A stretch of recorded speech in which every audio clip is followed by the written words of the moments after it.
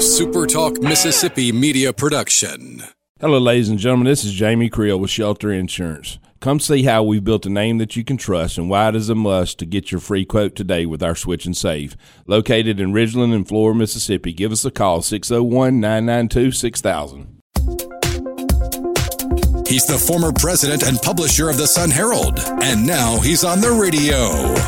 Welcome to Coast View with Ricky Matthews on Super Talk Mississippi Gulf Coast 103.1. Welcome to Coast View, the show that every single day celebrates the men and women who are making coastal Mississippi such a great place to live, work, and play. Hey, as I usually like to do, I reflect a lot on the shows that we've had recently, and there has been just a string of incredible shows. One that I want to bring your attention to is the conversation I had with John Carter.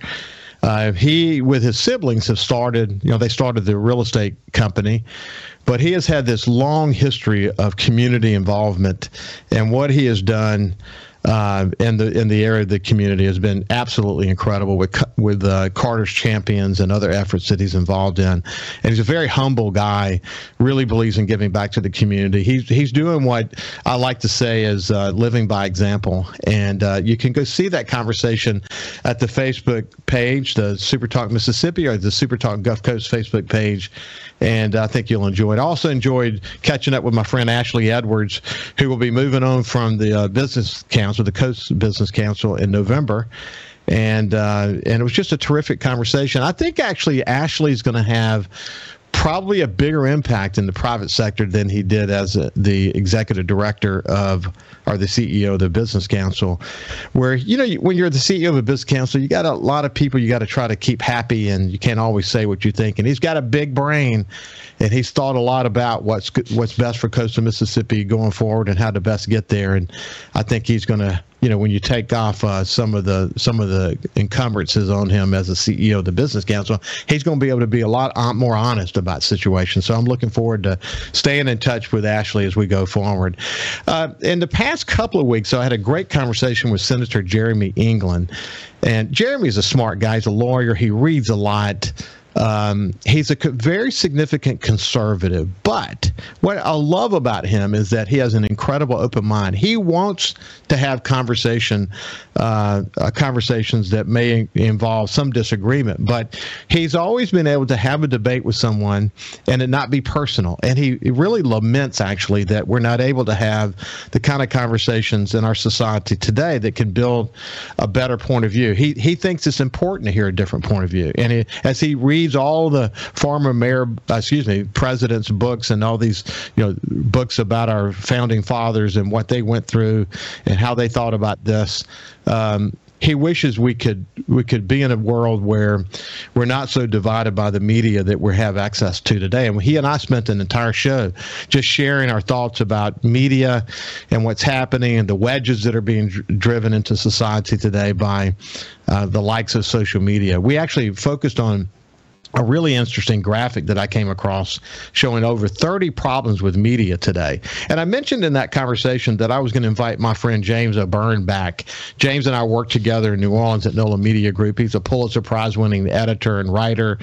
He retired and moved to France. He's a traveler, photographer, and a partner in what he calls the Travelers for Life LLC.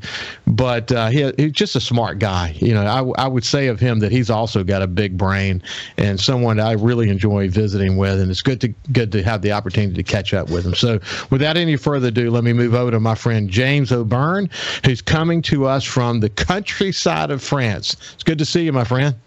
How are you, Ricky? Good to see you. Good to see you. So for people who have not heard us talk before, where are you right now? Tell me about this community where you're located.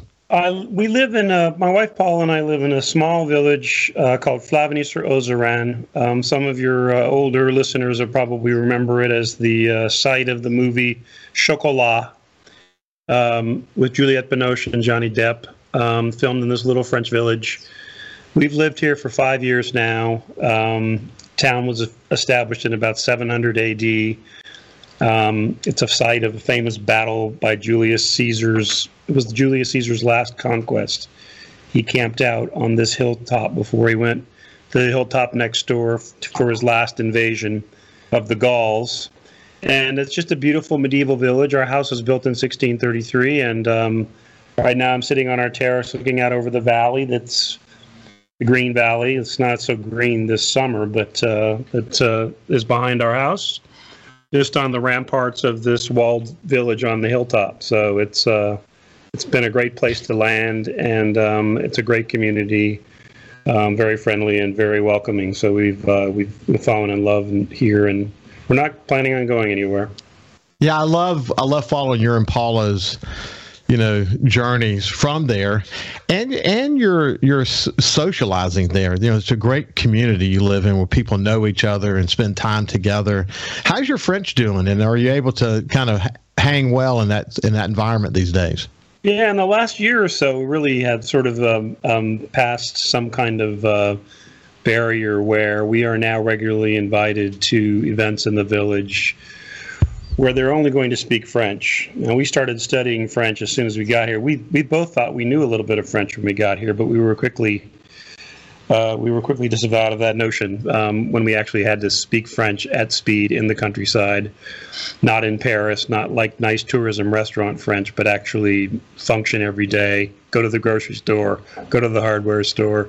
So we started lessons with a French professor who's a friend of ours, 2 hours a week for the last 5 years. And I guess 4 years in or so, we kind of hit a level where we could hold our own. And I think we'll be working on French for the rest of our lives. But we are regularly invited to events where there are some people who speak English, but no English is going to be spoken. And that's been a real change for us. And so that's been great. Well, okay, so I see a lot of camaraderie, a lot of smiling faces in this village pictures that you post. I always see what looks like really good food, and I bet you guys are drinking some amazing wine. That part of your life. Say that again? Amazing and inexpensive. Right. That part of your life has been probably very amazing. Hey, the other thing that I noticed, every time you post a picture of Paula, she's reading a book. Y'all read a bunch, don't you? We do. She reads more than I do, but we both take the time that we've been given by not working anymore to read a lot. In fact, she just recovered from COVID, and during her 7 days of COVID, which I did not catch, she read a book a day. So, good Lord. Yep. That is incredible, man. That is definitely incredible. Hey, looking back to our days in New Orleans, your heart and soul is always going to have a huge connection to that community, isn't it? Well, we go back there every year for Jazz Fest, and that's kind of that first day of Jazz Fest is kind of our church. So. Yes, it's always going to be special. I mean, we spent almost 50 years on the Gulf Coast in New Orleans, and went through Katrina with everybody else, and so it's always going to be a special place for us. But I think that after a couple of years here, we started referring to this as home. Like when we were in New Orleans, we said it's time to go home, and we meant here. So it took a little time, but this is definitely home now for us. So James, how often do you reflect about your time in journalism? I mean, you were one of the most capable editors and writers that I knew, and you have tremendous responsibilities in sort of the digital revolution before I came to the scene and during that time. How often do you reflect about it, and do you miss it? I reflect about it a lot, but I don't really miss it. And I guess the reason that I don't miss it is that I feel really fortunate that I got to do it when a couple of things were true about journalism, particularly daily newspaper journalism, that aren't true today. It was profitable. That's one thing. It was, I think it was really relevant and important in creating and forming and strengthening communities and holding them together. I'm talking about physical communities, the space we live in and the neighbors we have, and that daily newspapers were great at telling you what was going on and keeping you informed and giving everyone a common language and a common set of experiences and knowledge to be able to then go tackle the problems of the community. And certainly in the last 8 or 9 years of my career, that became more and more difficult as daily newspapers struggled more and more against the onslaught of Facebook and Google and the tech giants that took all the advertising and then took all of the content as their feeds and used that content to then drive their revenues through the roof. And it became harder to do the kind of journalism that on the local level that I regarded as the best years of my career. So I see that. We're coming to the end of the segment. We'll pick it up on the other side. But one of the things that occurs to me as you were sort of talking about the evolution of conditions and situations that led us to where we are today, when we used to talk about fragmentation of media, never in our wildest imagination could we have ever thought it would be where it is today. No. When we come back, we're going to talk a little bit more about that with my friend James O'Byrne. We'll see you after this break.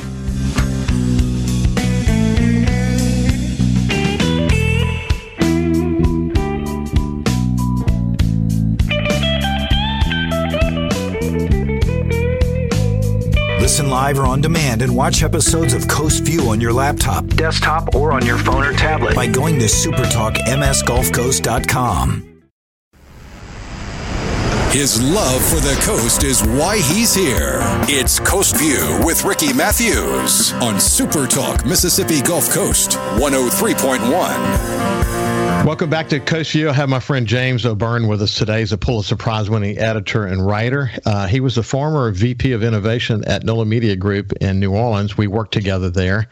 And he moved to the countryside of France a few years ago and now calls France his home. But he's a smart guy, pays a lot of attention to what's going on.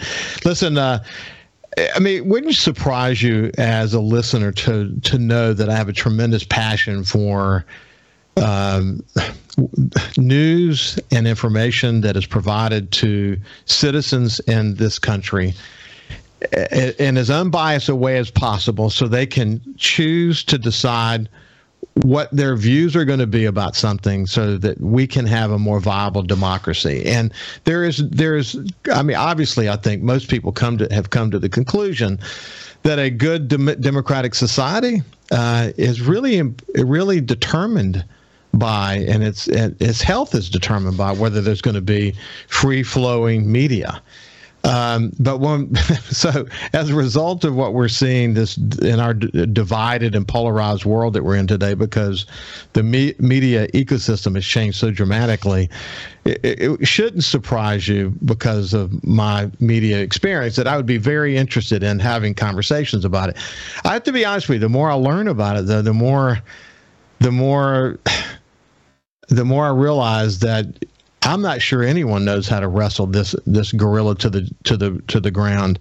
What has happened with the role the media has played, the social media companies in general, as my friend Alberto Ibargüen said, there's so much noise on the national stage. The Knight Foundation anymore doesn't even attempt to get involved in that conversation. They think that the real opportunity to impact communities is in local news, and that is still true for sure. And that is definitely still true, isn't it, James? That's an area where we can still impact, but it's becoming a much more complicated maze to sort through, even on the local level, isn't it?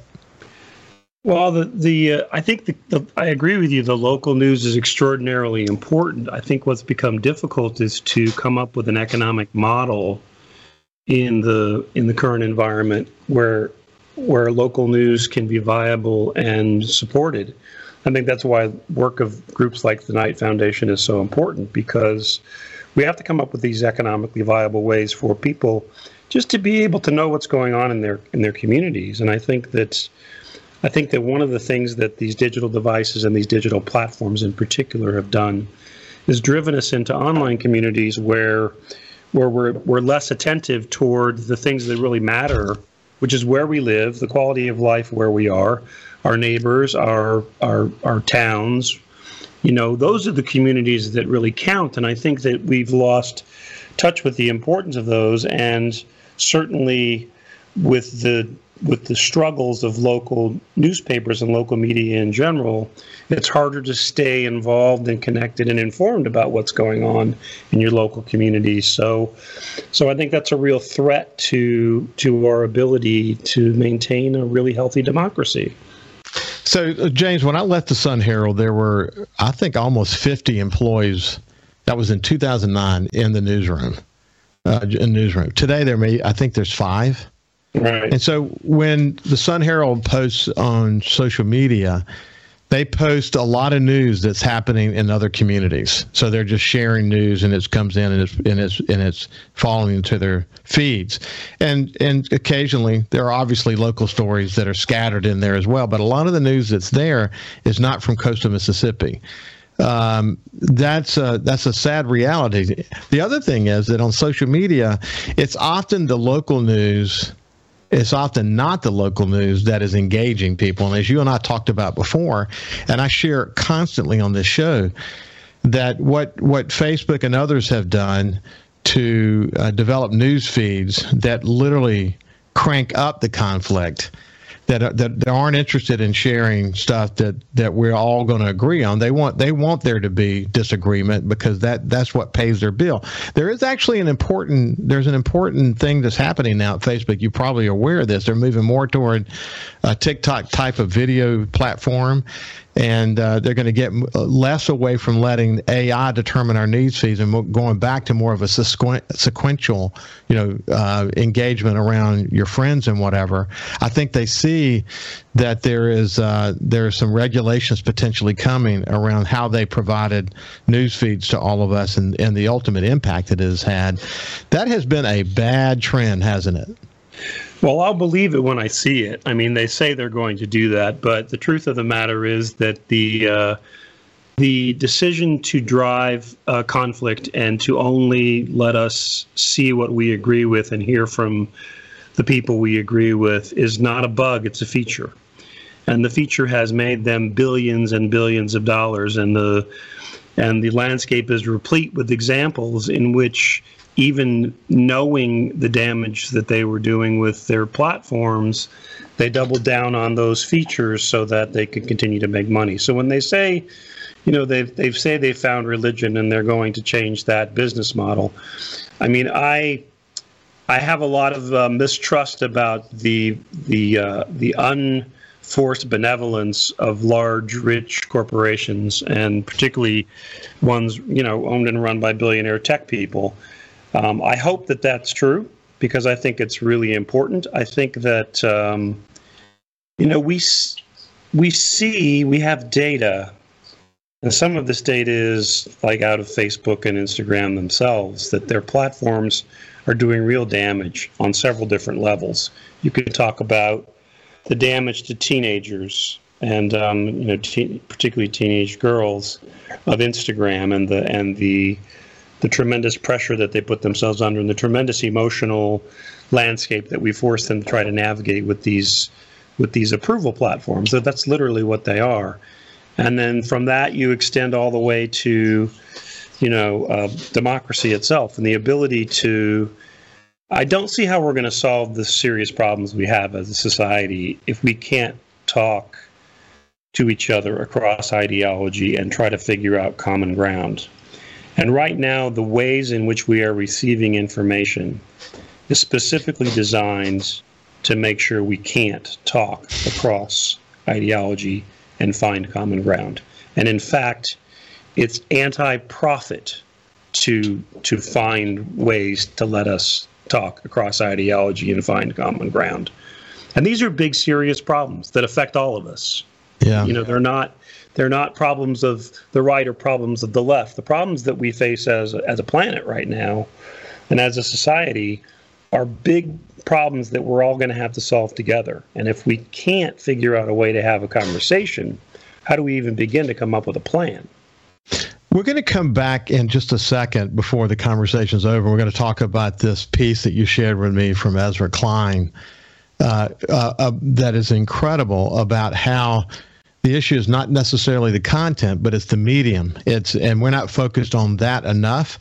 But I think and we'll come back to that in a second, but one of the things that caught my attention about this graphic, 33 problems with media, that was in the visualcapitalist.com website, is things like, for example, algorithmic radicalization. And the way they talk about it is the hypothesis that recommendation engines can steer users toward increasingly extreme content on social platforms. That's the part you're talking about. That is a terrible byproduct of social media, and it plays out every single day right here in front of our eyes, and it's advanced artificial intelligence that's doing it, and it makes them money, and they're aware that this radicalization is happening. They try to solve it by taking certain content down, but at the root of this is the technology. Right. It's a serious problem, isn't it? Yes, it is. It is the technology that is driving this process. And they just recently revealed that how much money Facebook has made off of the monetization of ads on hate group pages that they later take down. So they take down the pages, but they first make money off of them before they take down the pages. So that's where I have a lot of skepticism about their motivation to create a space where we can start having real conversations and start acting like a community again. The other thing that you and I talked about in a past show was the one item that they discussed was surveillance capitalism, this whole notion of capturing and monetizing our data. The average person really doesn't know how extensive the data collection is coming from these companies. When you choose to participate in their social media platform, you're then agreeing to giving them literally just about everything that they're going to learn a lot about you, aren't they, James? Yep, they are indeed. Well, it's interesting, I have this conversation with folks all the time where they don't want to have an Echo, an Amazon Alexa in their house because they don't want to give that information out to Amazon. And I say to them, you carry a digital phone in your pocket. I know, and that's something. Everybody already knows where you are. I mean, the companies can feed an ad to your phone based on the fact that you're in the Home Depot, and you're worried about whether your Amazon overhears, your dinner conversation. I'm not talking state secrets in my house. I don't know about your house, so I don't really worry about it that much. When we come back, we'll finish this part about surveillance capitalism, which is really important when you think about things like TikTok. And we'll shift the gears to a column that was written that really got my attention, and we'll talk more about that. We'll see you after this break with James O'Byrne.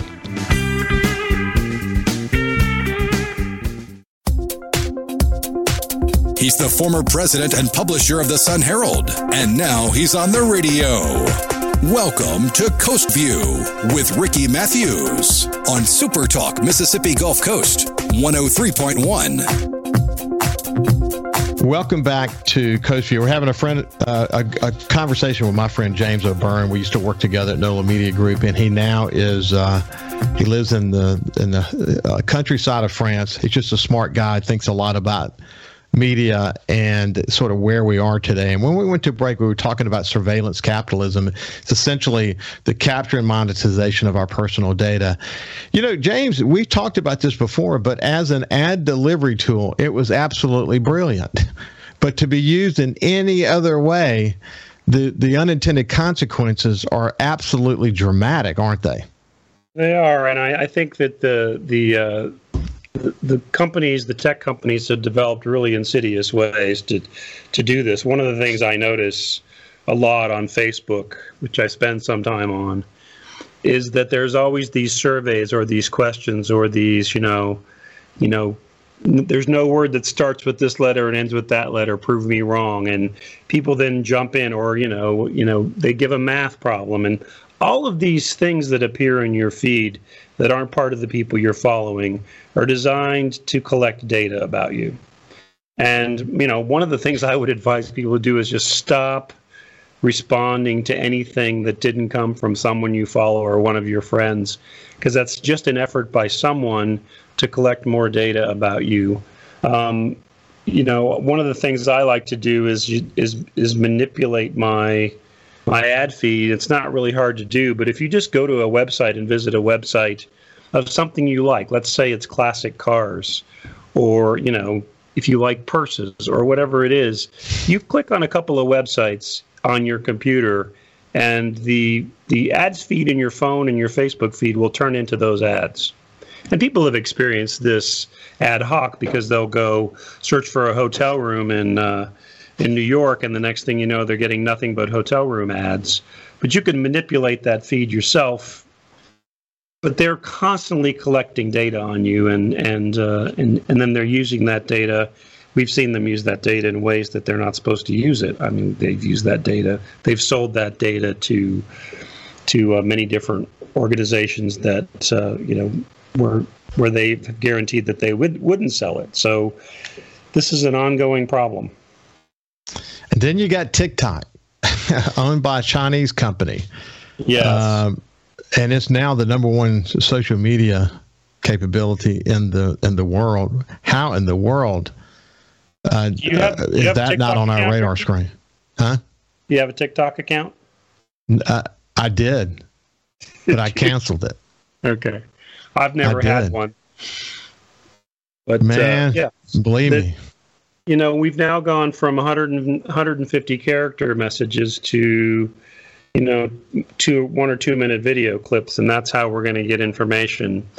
I don't see how we become an informed and responsive society if we don't figure out a better way to get our information and our news, and figure out a way to become more engaged and educated citizens. It's scary. It is scary. So let's shift gears. You shared with me this piece that ran in the New York Times from Ezra Klein.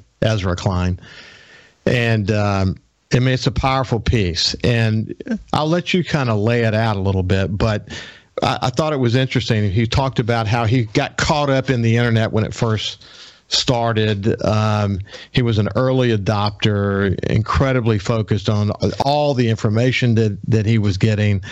He saw the plus of getting that information, how it would help him be smarter and help his mind reach and all of this, without really understanding that it was literally going to change the way his brain operated. And what he said almost in the first couple of paragraphs, he said, online, about 10 years passed, he said online life got faster, quicker, harsher, and louder. A little bit of everything all at the same time. He quoted a comedian as saying, but then ultimately he goes on to say the collective consequences were a lot worse than that. Why is this piece so important? And we'll talk more about how what's at really fault here is not the content that we also focus on, but actually the medium. Talk more about that. Well, it's a very in-depth piece, which probably means that it isn't getting the audience that it deserves, because it isn't 148 characters, nor is it a 2-minute video. But Ezra is a person with a big brain as well, and he's struggled a lot with this idea of how we figure out how to talk across ideology and solve big problems. And I think one of the key things that he's talking about here is that we have failed to take technology seriously. We have entertainmentized everything, including our politics. I mean, reality TV, he mentions reality TV as, something we all know is completely fictionalized and manipulated. So now even the word reality no longer has meaning in reality. He talks about how all of the spaces that used to be for contemplating or learning are now taken up by our digital devices.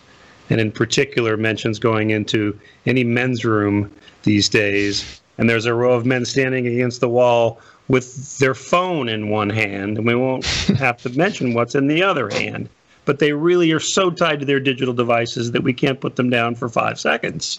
So, and we continue to say that the problem is content, but in fact, the problem is the platform itself. You can't fix the platform by just tinkering around the edges or taking some content down. And so we've created this entertainment model where, as he says, if you live in it, the way that he sums it up is the conflict, the conflict, the conflict, because that is everything. The conflict in Facebook, the conflict in cable news, the conflict in our Twitter feed, wherever we are driven towards the conflict.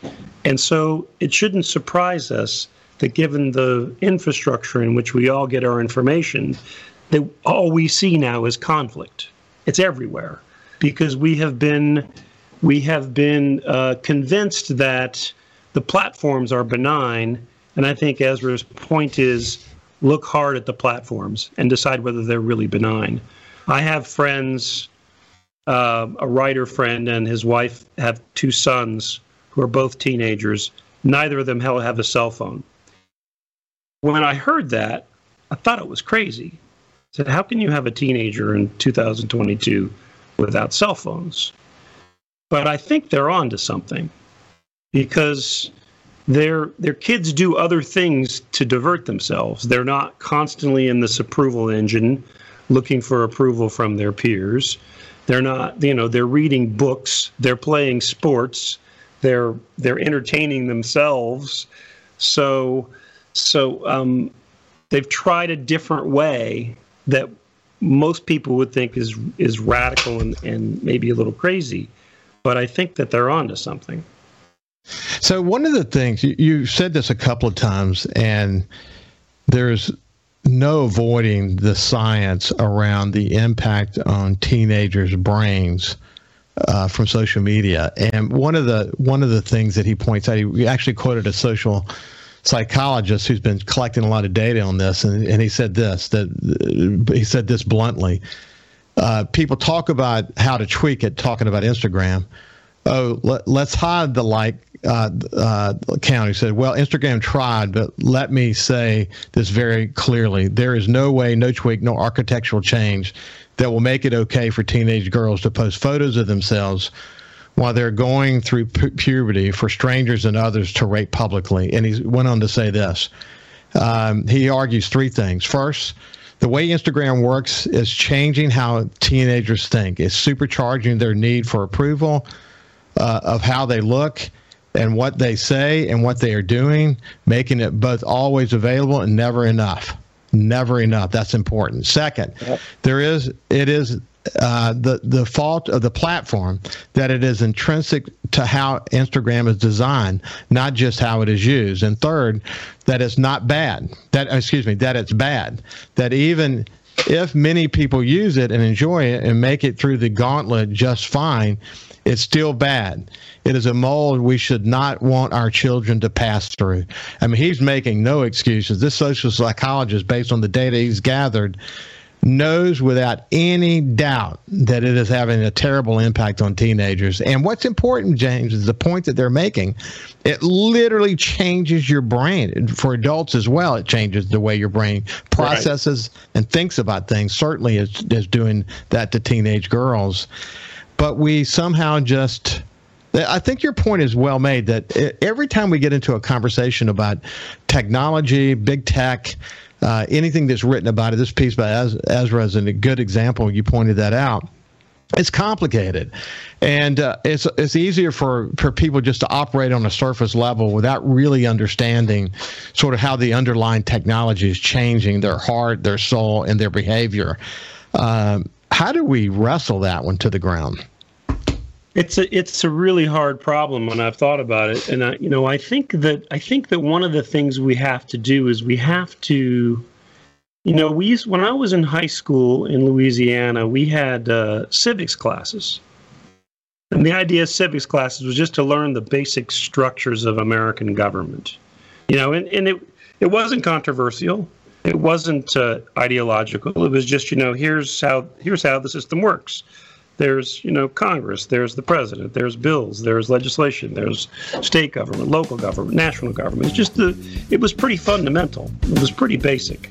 But it was important for people to understand how things work, how the American system works. I think we need the same thing for digital education, that this is we're not preparing our children to go into this world, and they're digital native. They were born into this world to be able to assess the system they're going to operate within, to be able to make smart decisions about what does it mean when that survey is on Facebook? What does it mean data collection? What does it mean privacy? What are these things actually, how do they operate in the real world? I agree. That makes a lot of sense. We'll continue this on the other side. We're talking with James O'Byrne. We'll see you after this break. Subscribe for free to the Coast View podcast on iTunes, Google Podcasts, Spotify, or wherever you get your podcasts.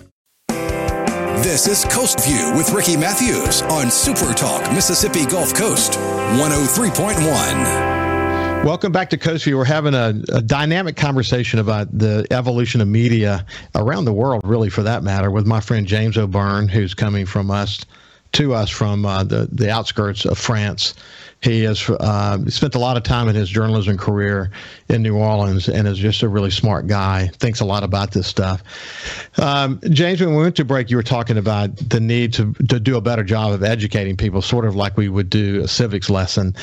And I agree that would be very important. I hope at some point that Congress can get the capacity to think about this stuff, because until they can really begin to really get their arms around not just social media, but big tech and how people are being manipulated, how these wedges are being drawn into society, how our personal data is being used. Until we can really get to the root of that and begin to have more oversight. One of the things that Elon Musk said, that with advanced artificial intelligence, that we should look at it as, I think you and I have discussed before, just like the FAA. I mean, we have an FAA that monitors flights around the world. Why don't we have some federal agency overlooking AI? He's really concerned about the future of artificial intelligence and where it's headed. Same thing should be true about just big tech in general, and certainly how it evolves into significant media challenges. Hey, before we get too far, I want to make sure we mention this. One of the points that he made, he keeps making the point. This is correct? Excuse me? This is Ezra. Yes, Ezra Klein. One of the points that he makes is that it's not the content, it's the medium. And he talks about CNN and Fox and MSNBC and all being ideologically different. But he said cable news as a platform is really all about sameness. The look of the anchors, the gloss of the graphics, the aesthetics of the urgency, the threat, the speed, the intimacy, the immediacy, the conflict. When you and I were talking this morning, you sent that back to me, the conflict. That's what cable news is all about. It has become entertainment, and too many people see it as just the gospel. That's a serious problem, isn't it? It is a serious problem, and the role of media used to be to inform and to create some calm and some knowledge where people were scared or worried about something. But somewhere along the way, television news figured out that the more profitable way to go is to magnify fear. And I think that the architecture of cable news is designed to magnify our fears. And that did not used to be the role of the media. Walter Cronkite didn't go on television every night at CBS when about 3/4 of the country was watching to magnify our fears. He was trying to inform us and trying to educate us on what was going on and how it fit into the larger picture in a way that made us calmer and thus made us more capable of participating as active and effective members of our communities and our society. And I think that if you if you take people who are already scared and anxious and you build a business model around making them more scared and more anxious, again, I don't see how we're going to solve our big problems. I don't see how we're going to get where we need to be as a society if that's how we're disseminating information. You add that to the way politics works in this country. You know, you and I used to say in the journalism world, follow the money. Well, if you follow the money today, it's you know, we don't always know what the truth is just in the normal operation of politics today. And then you add to that cable news and biased journalism and misuse of our data to drive wedges in the community through social media and on and on and on. It's not only complicated, but you know, the more you learn about it, the more you realize it's you know, it's the genie out of the bottle. I mean, is it out of the? How do you put the genie back in the bottle? I don't know. I think one of the things, though, that strikes me, I've been thinking about this a little bit lately, is that I'm kind of tired of old people, and by old people I mean people like you and me, and I mean it in this respect, that we have left the world in pretty bad shape with a lot of serious problems, and I think there's a lot of energy and ideas to fix it, but I think that young people have a lot of trouble getting access into the system in order to be able to try to change it and make the world they want to make. Because we hold on pretty tight. We hold on pretty tight to our positions. We hold on pretty tight to our power. We hold on pretty tight to our influence. And I would like to see us as a society figure out a way to start turning over some of these issues and some of these problems to people who may have better ideas about it and are certainly going to be the ones who have to live with the decisions, because you know, a lot of the things that need fixing now are problems that our generation created, but we're not going to be around to see the solutions for. So I can't agree more. I can't. You know, one of the points that Ezra makes is that we should have serious discourse around news and politics and science and education and commerce and religion. And too often we're not having those conversations because we've turned them into entertainment packages, and it's just co-opted any kind of serious opportunities to talk about it. Hey, we're out of time, James O'Byrne, but it's been a pleasure. I look forward to continuing this conversation with you in the future. Certainly, this won't be the last time you and I have a conversation about this. Enjoyed it as ever, Ricky. It's cocktail hour here in France, so enjoy your glass of wine, my friend. Take care. Have a great day, and we'll see you after this. We'll see you tomorrow. Thank you.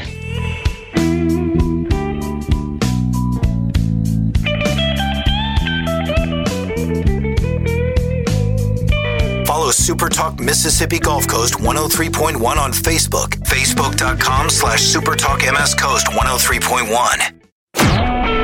A SuperTalk Mississippi media production.